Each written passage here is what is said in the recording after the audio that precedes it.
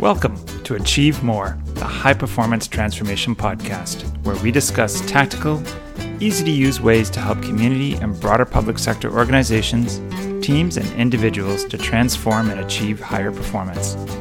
I am your host, Michael Sheil, and I am a high-performance coach and transformation consultant.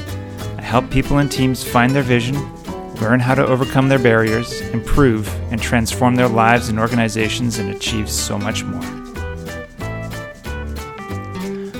Welcome, everyone, to podcast episode number 2, 5 Steps for Any Transformation Project. So, today I'm going to give you the bare bones, stripped down framework that I use for planning any project. And I use this for any kind of transformation project. I'm talking about creating a pilot project for ministries. If a client asks me to complete a lean review of a kind of service, even if I don't know anything about how to deliver that service. When I'm asked for projects to reduce costs. So when you need to go in and sort of understand a service, even if you don't understand it, how do you figure it out? What do you do?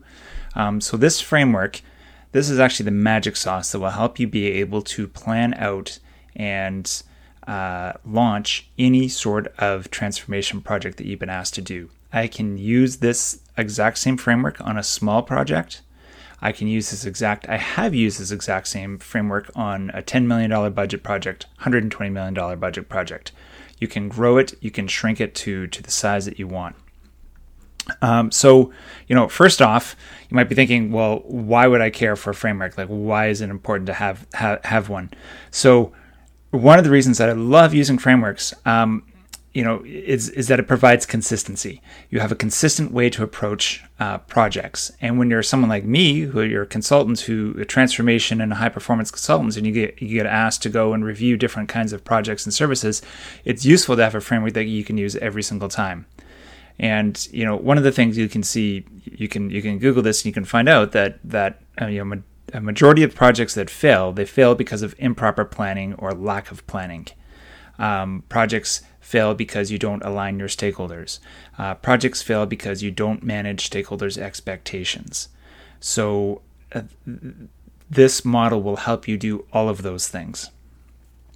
Some more reasons that really resonate for doing this, that I think will really resonate with new or non-project managers, is it gives you a basic plan of what to do, when to do it, and who should do it.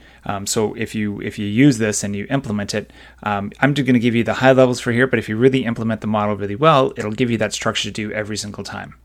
It helps you reduce uncertainty, number 2. So it helps you give you some sort of certainty, some sort of structure. There's always going to be uncertainty when you're creating a new plan, but this helps to reduce it.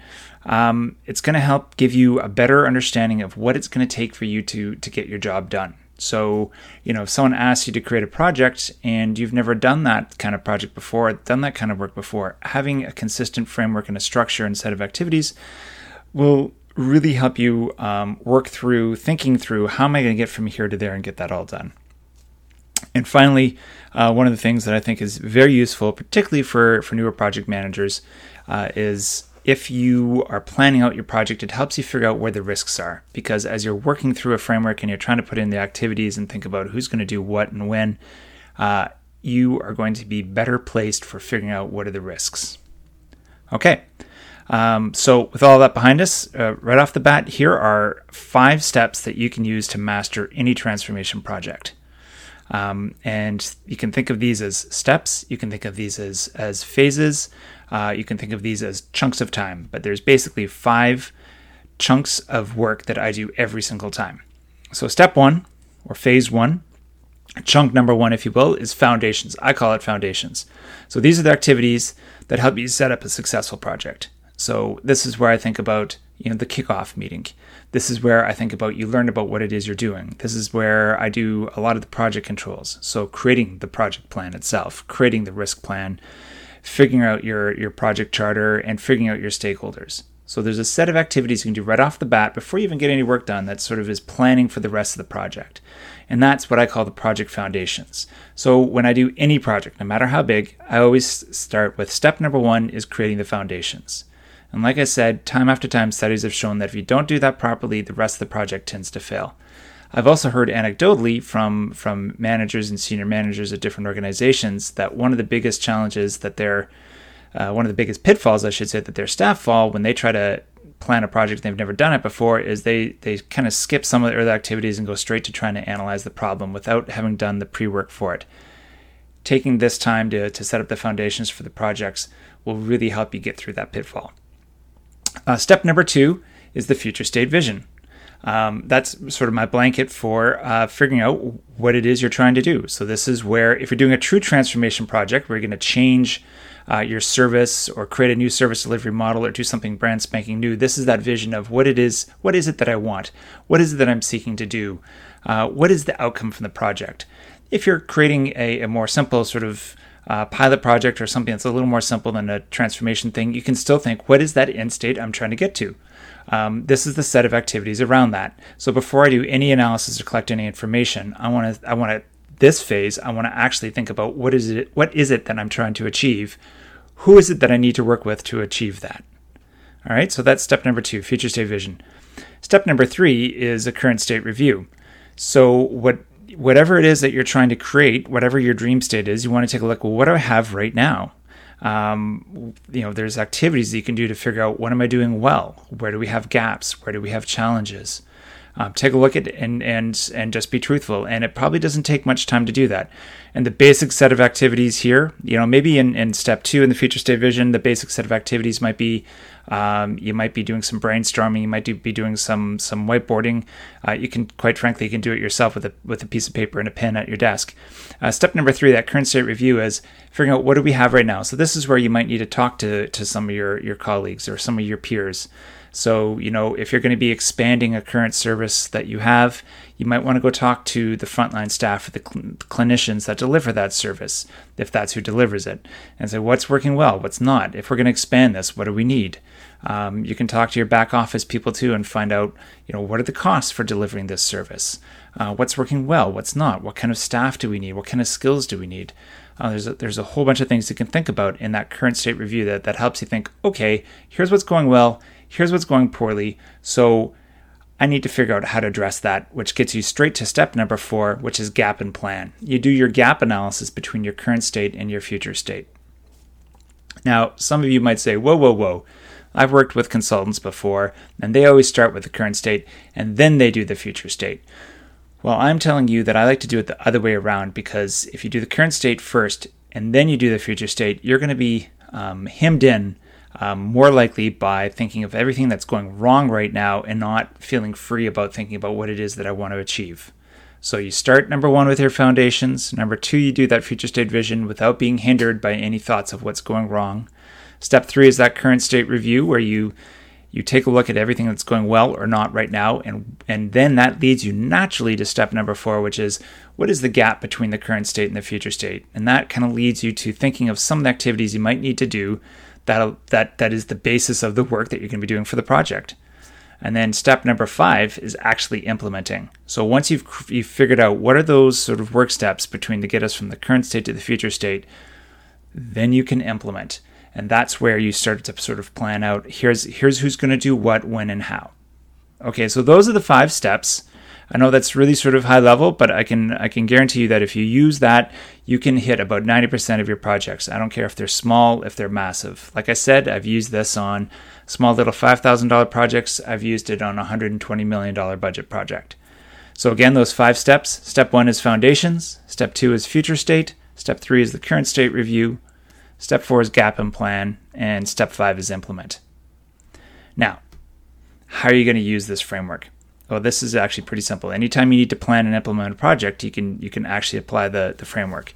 So you can use anything that you want. You can use Excel, you can use Word, you can use Google Docs, you can even use a piece of paper. I've done this before too, where you jot down those different phases. And you start with those phases, and then you figure out the activities. Actually, in the next podcast, number 3, I'm gonna walk you through the activities for how to create a project plan from scratch, and you can use the things you're going to be learning in that podcast, compare it against this framework, and between this framework and those activities, you can literally create just about any project plan. So when you're applying the framework, find whatever you're going to be using. It can be any kind of piece of paper, Excel, Word, Google Doc, whatever. Number 2, think about your why. Why are you doing this project? Why are you applying this framework? What have you been asked to do? What have you been asked to achieve? Because that will help guide you in figuring out what are the activities within each of those things. So if your boss has asked you to try to cut down costs on a particular service, you want to know, why are you doing that? What is it that they really want you to achieve? Because that will guide you in creating the actual steps that you need to do. That then once you have your why and you figure out really what is it that we're really trying to achieve, that's when you apply your future state visioning, your future state model, and think about, what is it that I need? You can do that yourself. You can bring in some colleagues. You can brainstorm on a whiteboard. You can do this virtually. I've done a virtual mapping of future state visions too. That is easy enough to do as well. Then you write out those 5 steps or phases, and you think about, well, if I know what my why is, what my end state is, and then you write out those phases, and then you can fill in the activities underneath each of those phases. And now, once you've done that, you've got all the basic information that you really need to start planning out your project. No matter what the size, no matter the complexity, you can follow the same process every single time. And the information you have from that you've just created can be used in a simple project charter, a project plan, a risk plan. You can actually complete all of those little project controls that you've got in your foundations. Okay, so that's everything. That's introducing the framework that we've got. And again, listen to the next podcast coming out that talks to you a little bit more about the nitty-gritty work steps underneath each of the phases. And with that, happy project planning, everybody. Thank you for listening to today's podcast. Our goal is to help as many people as possible learn how to improve, transform, and achieve higher performance for themselves, their teams, and their organizations.